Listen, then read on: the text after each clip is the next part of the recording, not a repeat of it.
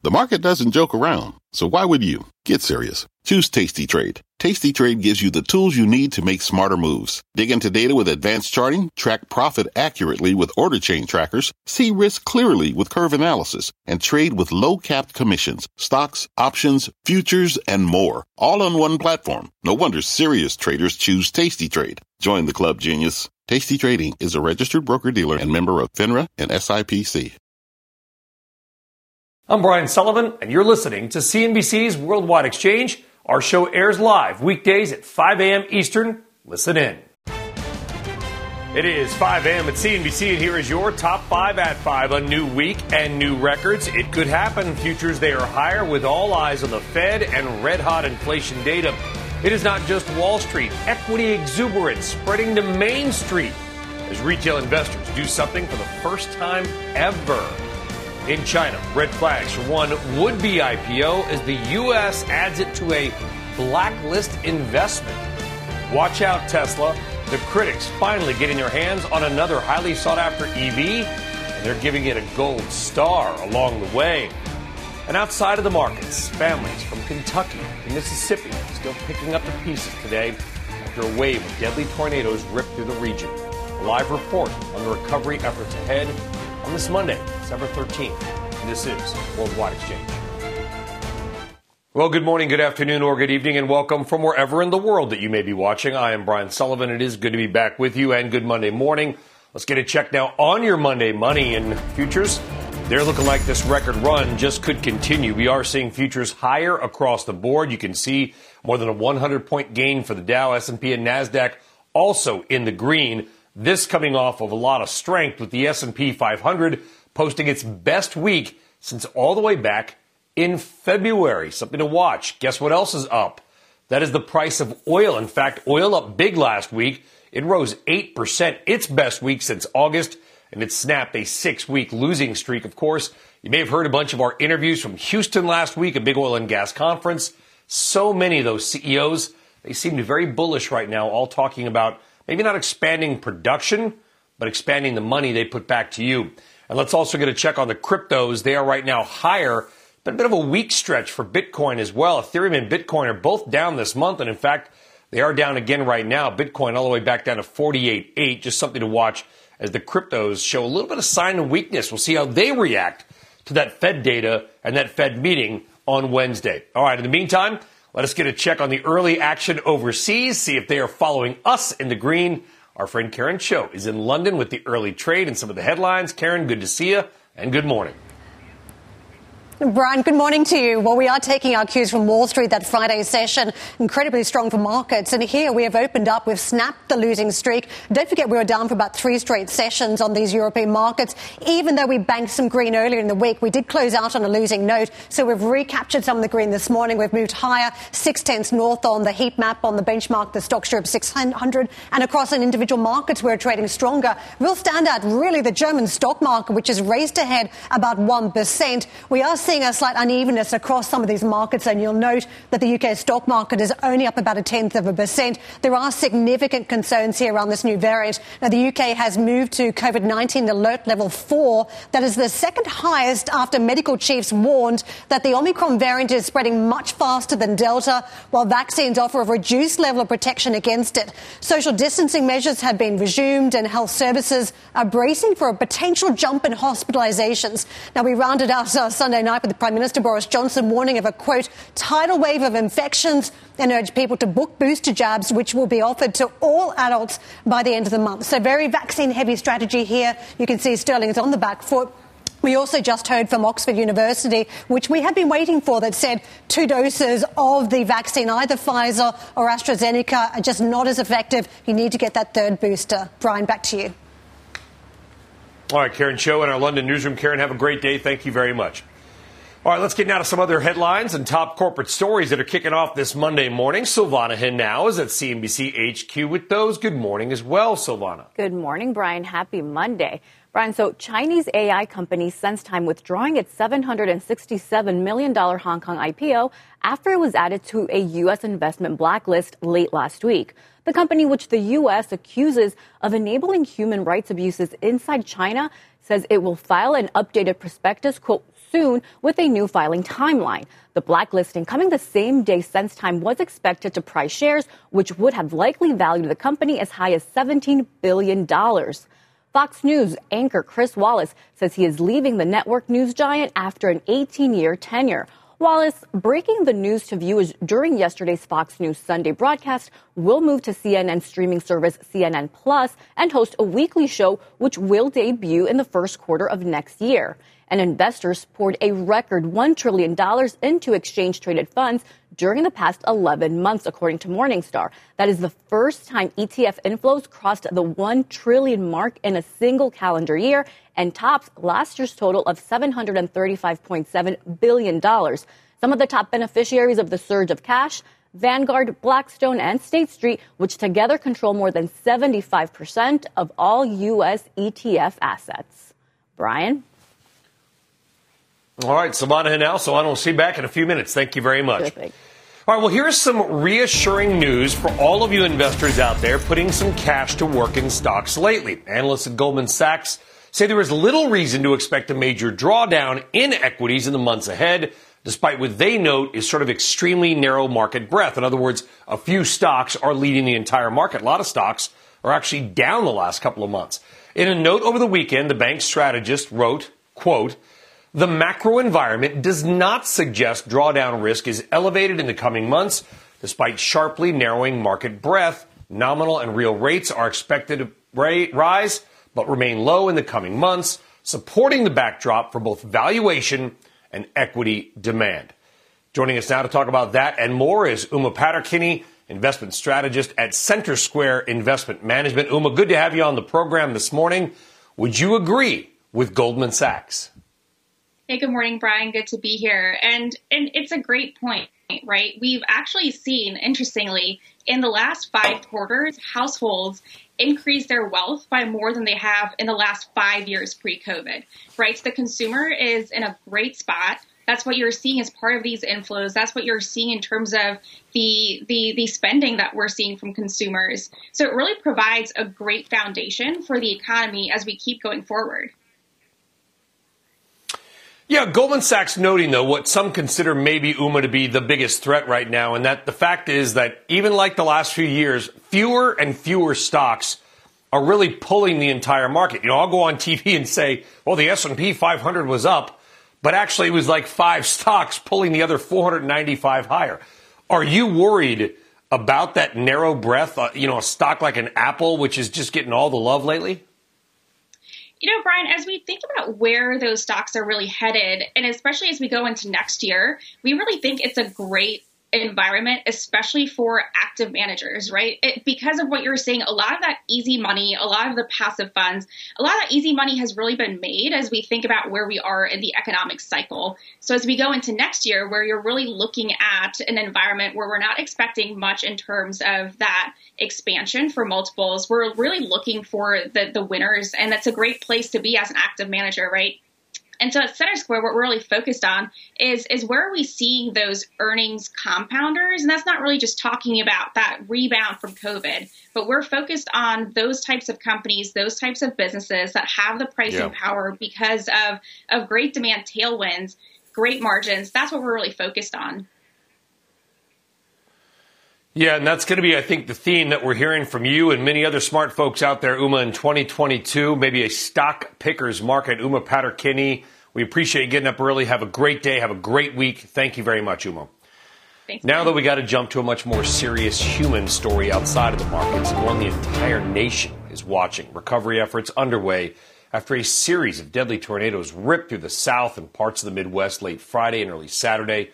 At least 80 people are now confirmed dead. NBC's Jay Gray joining us now from a town that was right in the path of the storm, Mayfield, Kentucky. Jay, I can see the scenes and we can see it around you here. How's it looking on the ground there?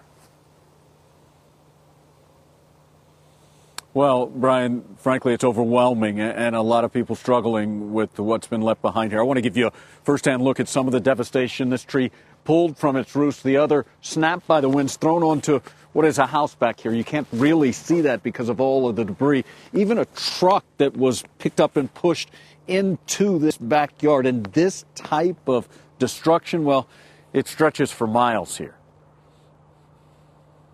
Overnight, power and fiber crews, search and recovery teams continue to pour into Mayfield. The darkness can't mask the wreckage. There's just too much to hide. But you stand in the midst of this and everything you see, everything, right, left, forward, backwards, is gone. The initial shock of the storm now beginning to give way to the painful reality of all that's been lost. It's never going to be the same. My neighborhood isn't going to be the same, and the town isn't going to be the same. What's left behind, a haunting reminder of the tragedy. It's immediate, upfront, and it's devastating. But C.E. Miles knows the twisted metal, splintered wood, and shattered glass doesn't come close to representing the real loss here.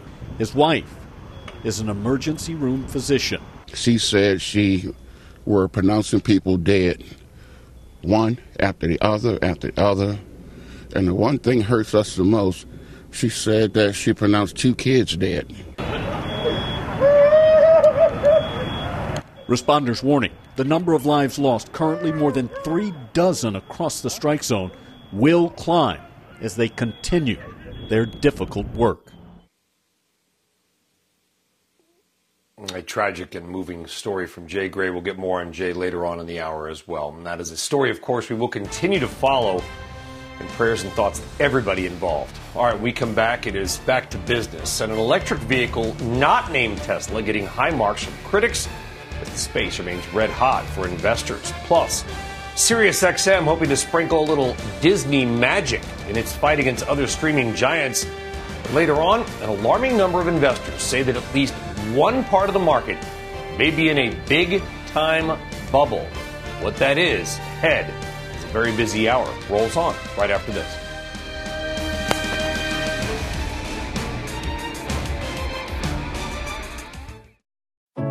What does it mean to be rich? Is it having more stories to share or time to give? Is it being able to keep your loved ones close or travel somewhere far away? At Edward Jones, we believe the key to being rich is knowing what counts. Your dedicated financial advisor will take a comprehensive approach to your financial strategy to help support what truly matters to you. EdwardJones.com/findyourrich. Edward Jones, member SIPC.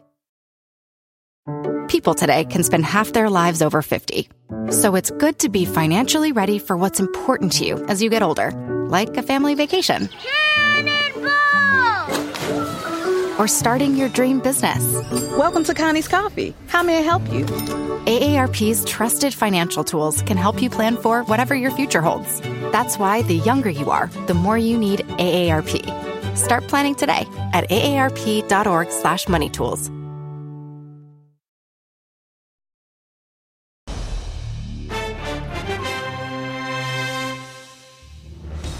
All right, good morning and welcome back. It is 5:14 on the East Coast. That is a beautiful shot of the beautiful 30 Rock, right, 30 Rockefeller Center, right in the middle of Midtown Manhattan. By the way, sunrise just about 2 hours off.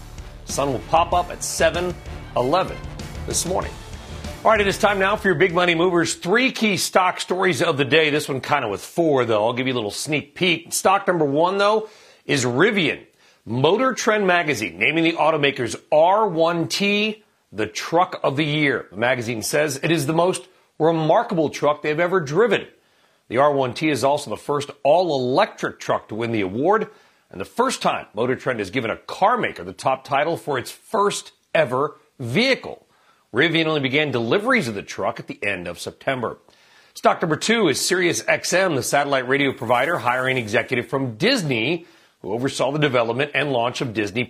He is joining the company as Chief Product and Technology Officer. SiriusXM is facing stiff competition from audio streaming rivals like Spotify, Amazon, Apple, where you can all hear, of course, the Worldwide Exchange podcast. Check it out today.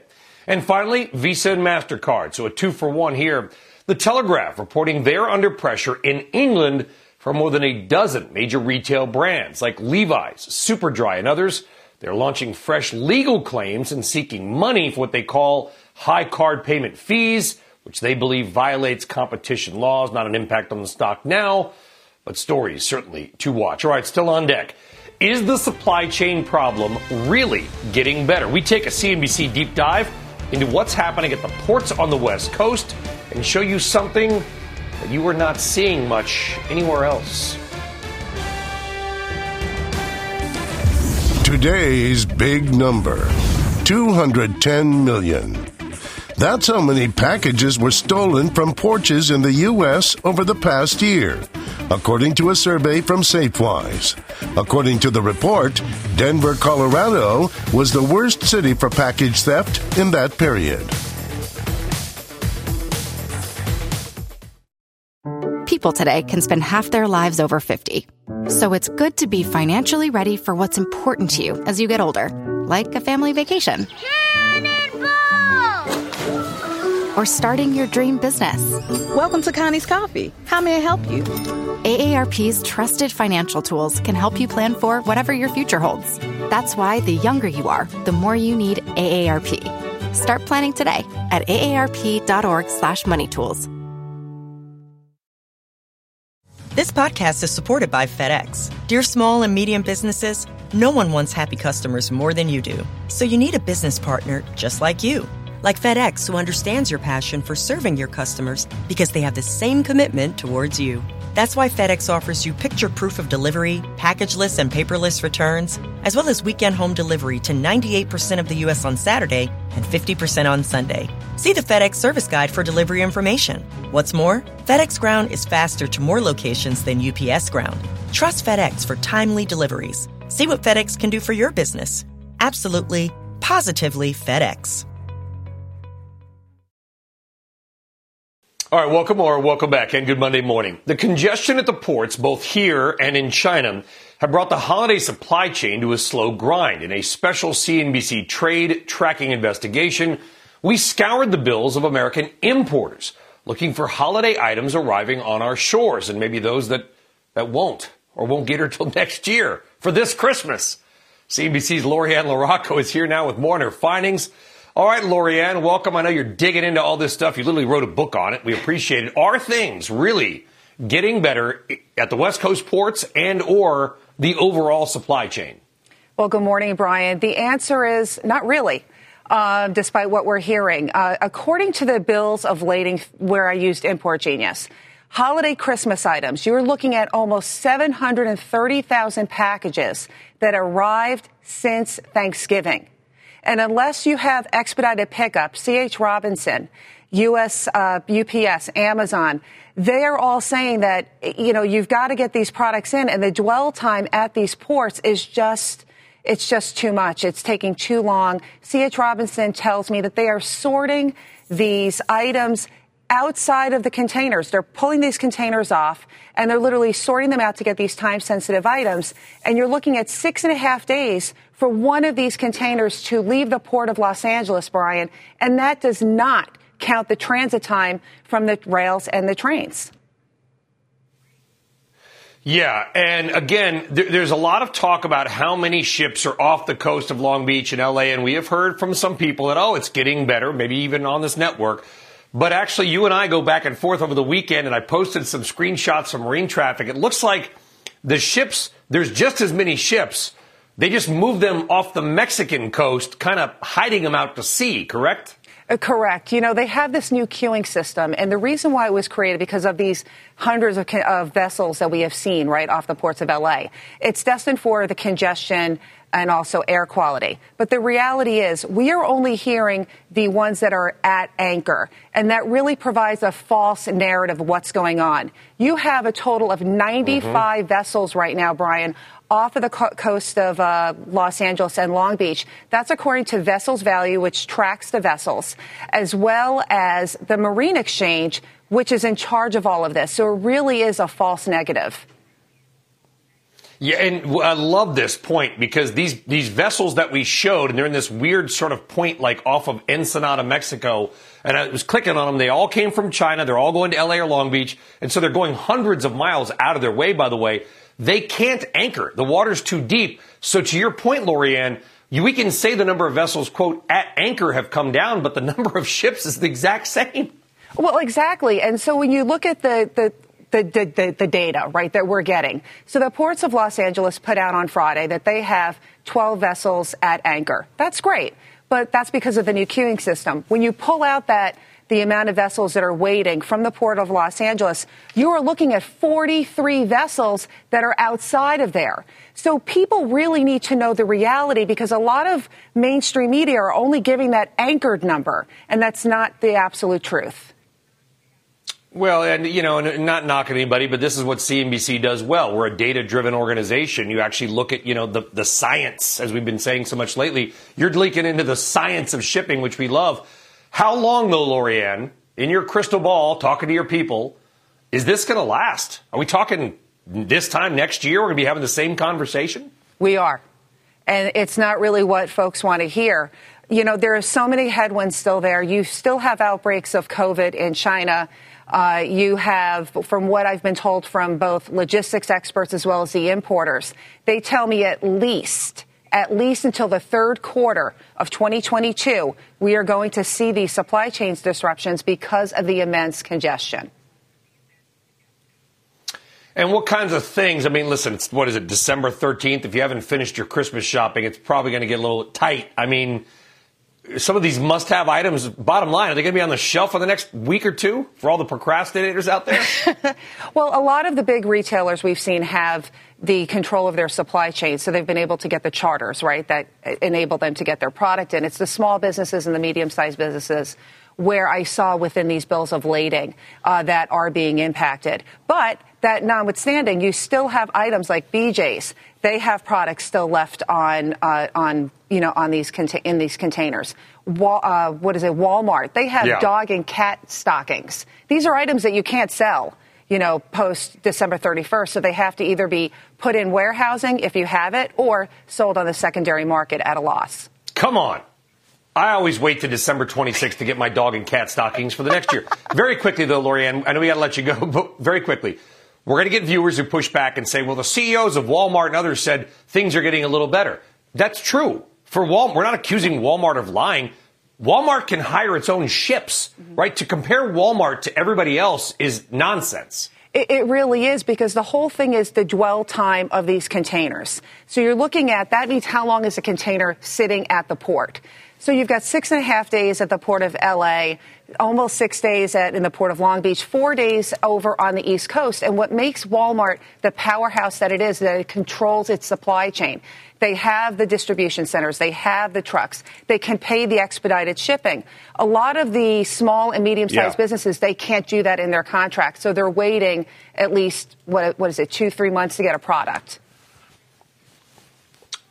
Well, we really appreciate that deep dive, Lorianne. Again, it comes down to, science and data, and you're actually looking at the, numbers, not just opinion. Lorianne LaRocco, thank you very much. Thanks. All right, why don't we step out and get a check on some of this morning's other headlines outside of the world of money and business. NBC's Philip Mann is in New York with that and more. Philip, good morning. Hi, Brian. Good morning.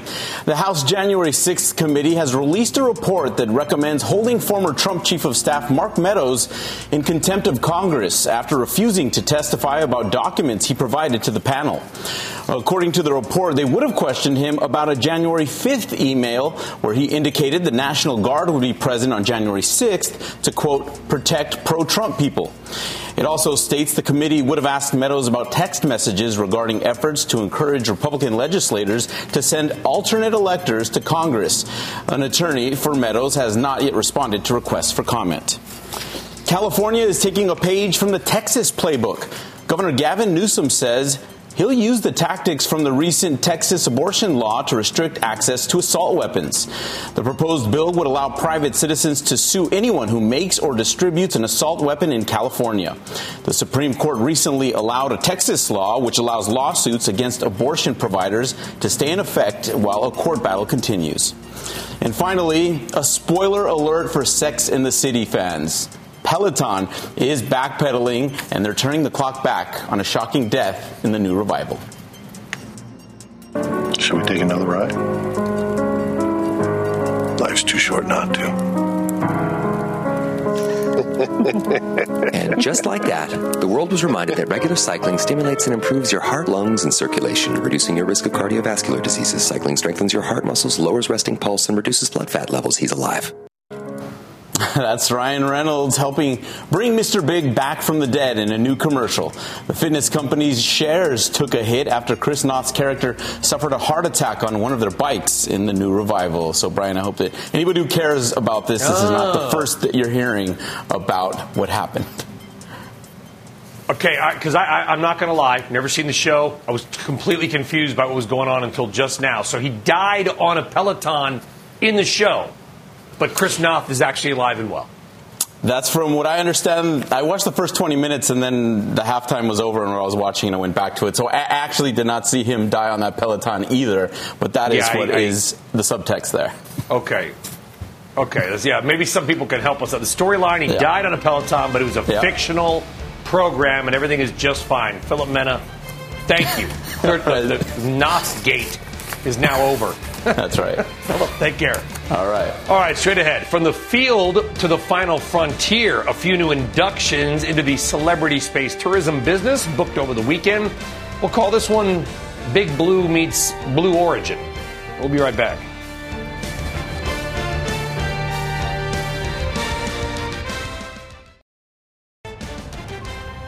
The market rally picking up where it left off on Friday. Futures pointing to more gains, and your morning RBI will highlight why we could break one of the most impressive stock market records of all time. The federal government and several major tech firms racing to try to contain the fallout over a major software flaw, with hackers in their own race to exploit a major bug. And some new positive signs in the fight against Omicron. Dr. Debbie is here, standing by with what it could mean in the fight to combat the spread of the latest new strain. It is Monday, December 13th, and this is Worldwide Exchange.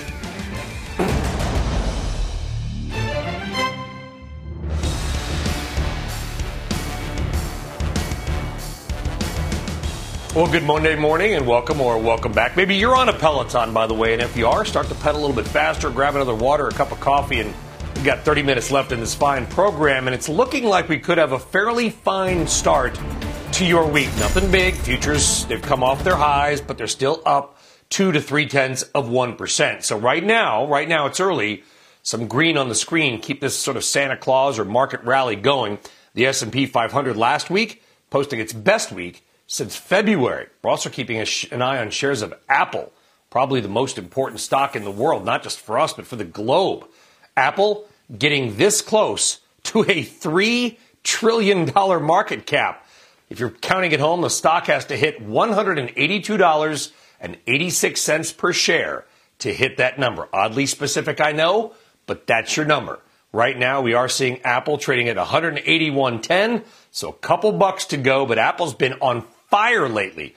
It's up 35% year to date, but 20% of that has come in the last month alone. So if Apple just gains about another $5.50, it will be the world's first $3 trillion company. Wow. All right, now let's get more of your morning's top headlines, including several technology companies racing to contain what they have found as a serious security flaw. Savannah's back with that and more. What's going on, Savannah? Brian, so the Department of Homeland Security is urging government and private sector organizations to address what's being called a critical flaw in widely used software. The vulnerability is in a Java-based software known as Log4j that organizations use to configure their applications and could give hackers sweeping access to networks. Researchers have found hackers started exploiting the flaw Friday to gain access to servers running Microsoft's Minecraft game.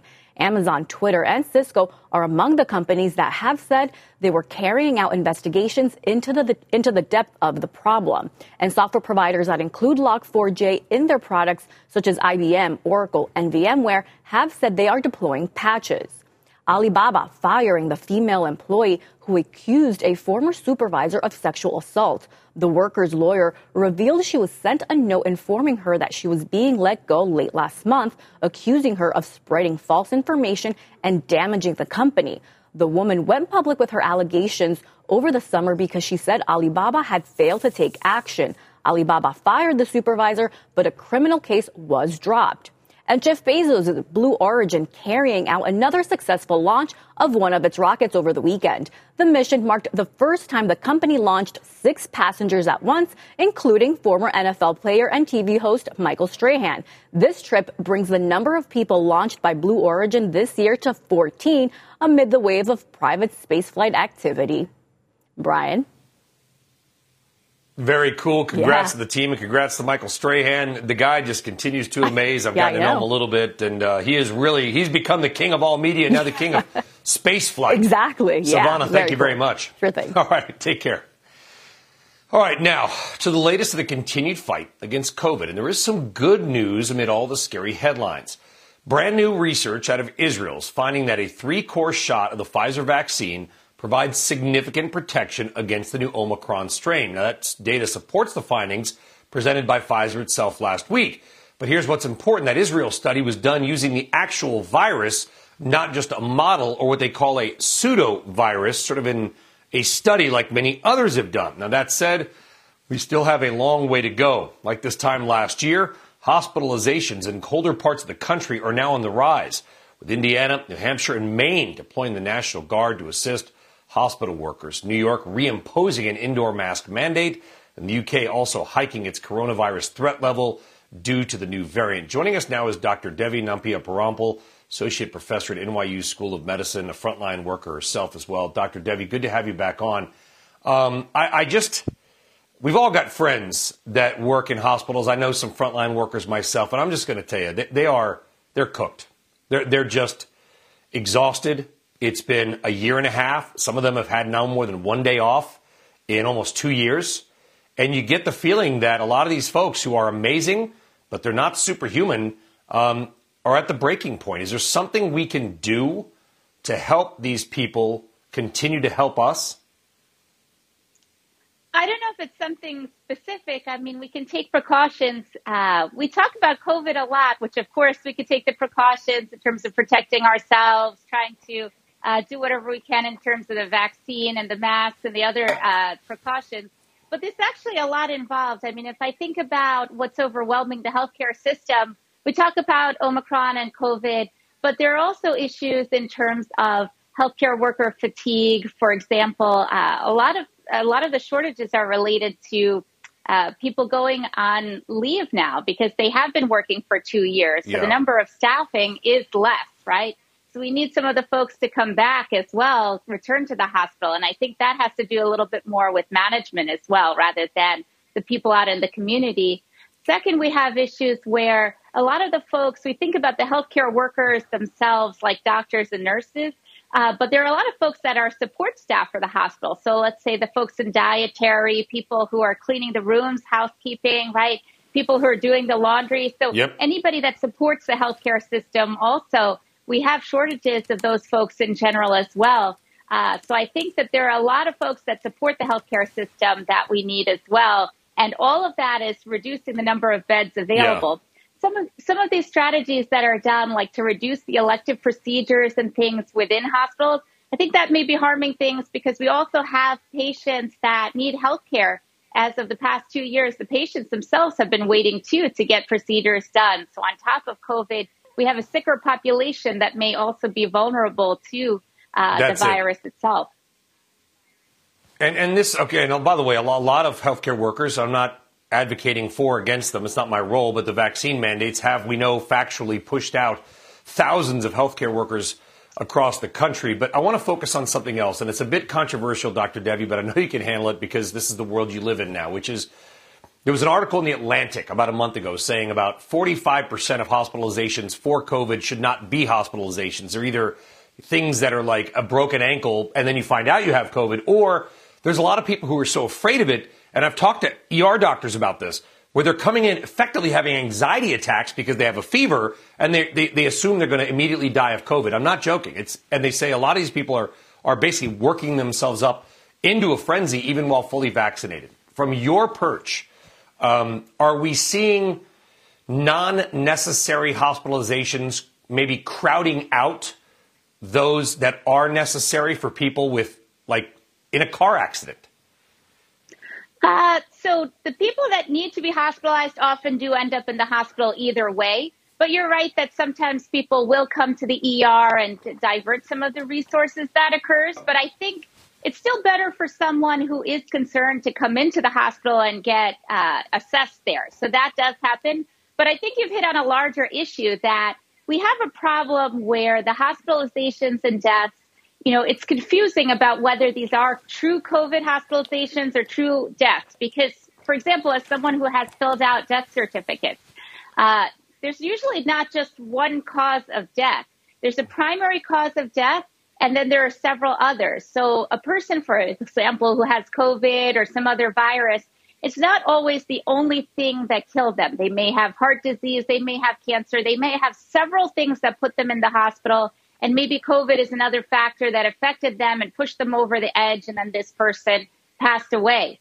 So what's happened that we've seen, even, I think this is what leads to a lot of the mixed messaging and confusion as well, is that when this pandemic started, we saw people who had no other risk factors necessarily. Sometimes they caught COVID and then they passed away. So that's why people were so terrified.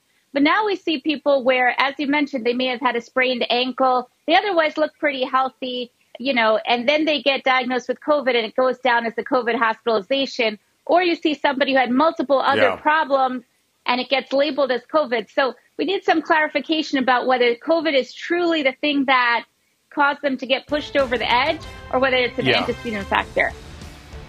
And it's so important because it drives policy. It keeps kids potentially out of school. It keeps people home. There's so much to it. Dr. Debbie Nambiaparampil, really appreciate your blunt honesty. And by the way, God bless you and everybody else out there that continues to do this work nearly 2 years in. Dr. Debbie, thank you. Have a great day. All right, important points there. All right, coming up, your morning RBI and the impressive feat the markets could pull off this year. Plus, Investopedia's Caleb Silver is back. On what part of this market his readers say may be very bubblicious. Futures are up nearly 100. We're back right after this.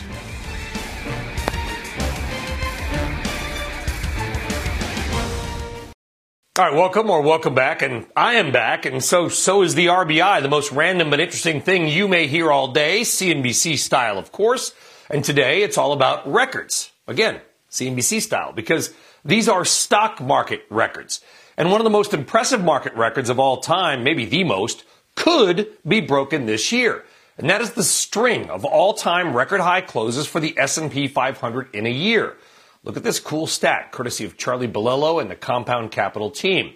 The most record high closes in 1 year was 77. That mark was set back in 1995. That, by the way, was a year after the Federal Reserve raised interest rates by a whopping 2.5%. And the market still rose, maybe a lesson there. Anyway, right now we are at 67 record closes this year, 2 more than we had back in 1945, 5 more than 4 years ago, and a lot more than the 5th place tie from 1942 and 2014. So, can we break that all-time record? It won't be easy, but it still is technically possible. Including today, we have 14 trading days left in the year. And of course, we need 10 to tie it, 11 to break it. So we basically need a new record high, not every day, but close. Right now, based on the futures, we are on our way. Futures, they are higher. Anything can happen. But hey, we're on our way. This is something really random but interesting to watch heading into the end of the year. And I'm thinking maybe we need to make some giant, big old CNBC wall calendar counting down to see if we can break that record. Am I right?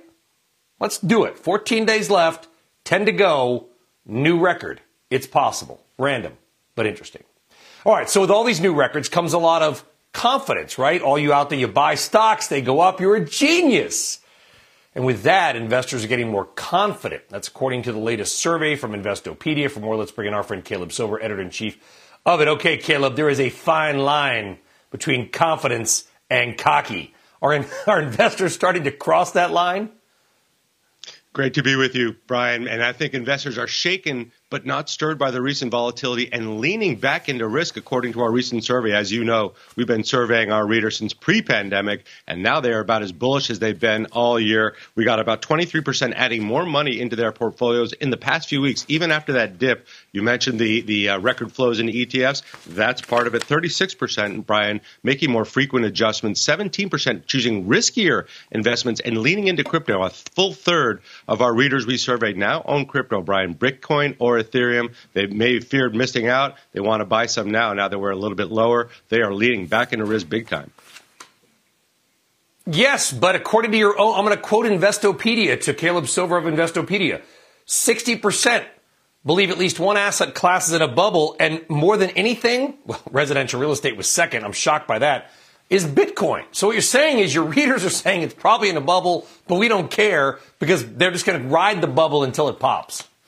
Yeah, bubbles everywhere, but not afraid to swim in it. And that's kind of the way they've been almost all year. There have been times when they've backed way off of risk. There have been times when they've backed way off the stock market. Right now, they want to lean into it as we head into the end of the year. And you're right, 60% saying Bitcoin is the biggest bubble out there. A lot of them fearing that the market itself is overvalued in the stock market. So even despite those anxieties, despite those concerns, they keep buying. And we got to go, but the inflation, the biggest risk, according to your viewers and readers? Absolutely. Inflation, the biggest risk on their minds. They fear that going into 2022. They also fear, higher interest rates and supply chain issues. But inflation is the number one concern. Makes perfect sense, but they're still leaning into stocks and into Bitcoin. Real world data. They are not afraid of what they even consider to be a bubble. They're leaning in. Ride it till it's over. Caleb Silver, we appreciate it. Really fascinating stuff, Caleb. We'll get you back on soon. Thank you. All right, on deck, much more on those deadly tornadoes, leaving entire communities reduced to rubble. We're going to take you back live on the ground with Jay Gray in Kentucky next.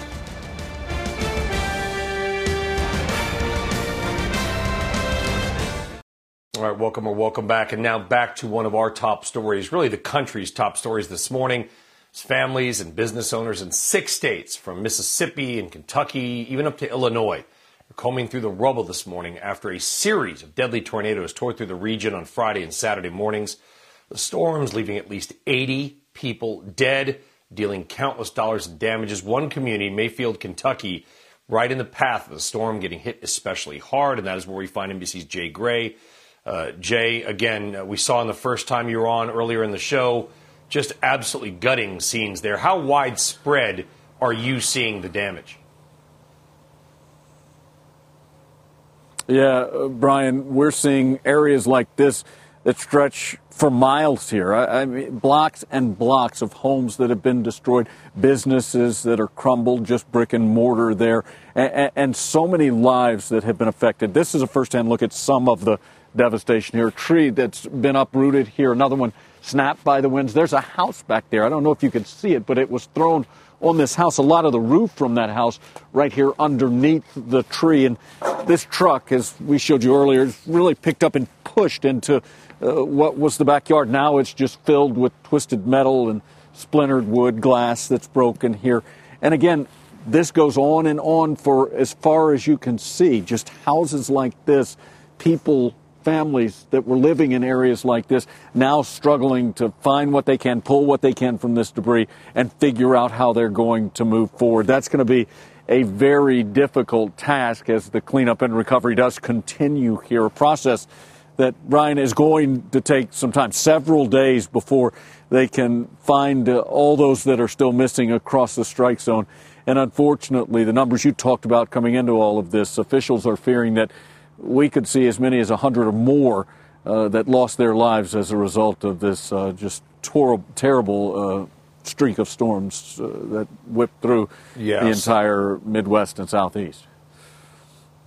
Saw so many reports and read so much, people still missing, trying to find family members, friends, colleagues, just awful. Going to need a lot of help where you are and other places, Jay. Are you seeing National Guard? Are you seeing people coming in to help from the outside? Yeah, National Guard is on the ground here and in other areas, and we are seeing people from around the country pouring in to try and help. In fact, the governor of Kentucky last night saying that one of the issues they're dealing with as they try to press forward is they have so many people volunteering to help, volunteering services and manpower, that they've got to figure out how to coordinate that and get them in the spots they are most needed. A good problem to have, he said, in relation to the real problem that they're dealing with here. It's great that they're here right now. Here's the thing. Long term, and you know this, Brian, as well as anybody, they're going to be needed here 6 months from now, a year from now, when our lights are turned off, our cameras are gone, and they're still trying to piece together everything here. So this is help that they're going to need for quite some time. Jay Gray on the ground in Mayfield, Kentucky, with some just very, very gutting scenes to see. But, Jay, we're glad that you are there reporting on it. Be well. Thank you very much. All right, tough transition there, but let us get back down to stocks and the markets. We are seeing futures. They are higher right now. Let's talk more about where that money may be going forward with Greg Branch of Veritas Financial Group and, of course, a CNBC contributor. Greg, it's good to have you back on. Good Monday morning as well. Good to be here. Apple, a couple bucks away from a $3 trillion company. JP Morgan, by the way, this morning raising their price target to a street high, $210. You've talked to us about certain, not just Apple, big cap tech stocks on this network before. Are you still a buyer and believer in some of these big boys? Quite frankly, it's one of the few places I feel comfortable putting money, Brian. We're going to see a triumvirate of headwinds over the next couple of weeks. We're going to see aggressive Fed action. We're going to see Omicron rear its head more meaningfully again, as we saw out of Europe with Boris Johnson saying that it is more immune elusive and more transmissible than Delta, and he expects it to be the dominant form there. With the UK reporting 50,000 cases, Germany and France, I think that's something we should take note of.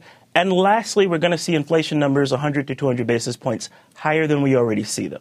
So in that environment, I want tech that is profitable, that has strong cash flows, that has sustainable demand, and has shown us that throughout all of the environments that we're going to see over the next 6 to 12 months. We have a Fed meeting on Wednesday, and finally the Fed is in play. I mean, they're probably behind the curve already. The bond market's saying that, not me. And whether we get 1, 2, 3, whatever Fed rate hikes, what I know is throughout history, Greg, I've been doing this 26 years now, sadly, is that when rates go up, banks tend to do well. We haven't seen them perform that great. Are you a believer in the banks and financials? Absolutely. And just like with tech, I'd focus in on a certain type of bank.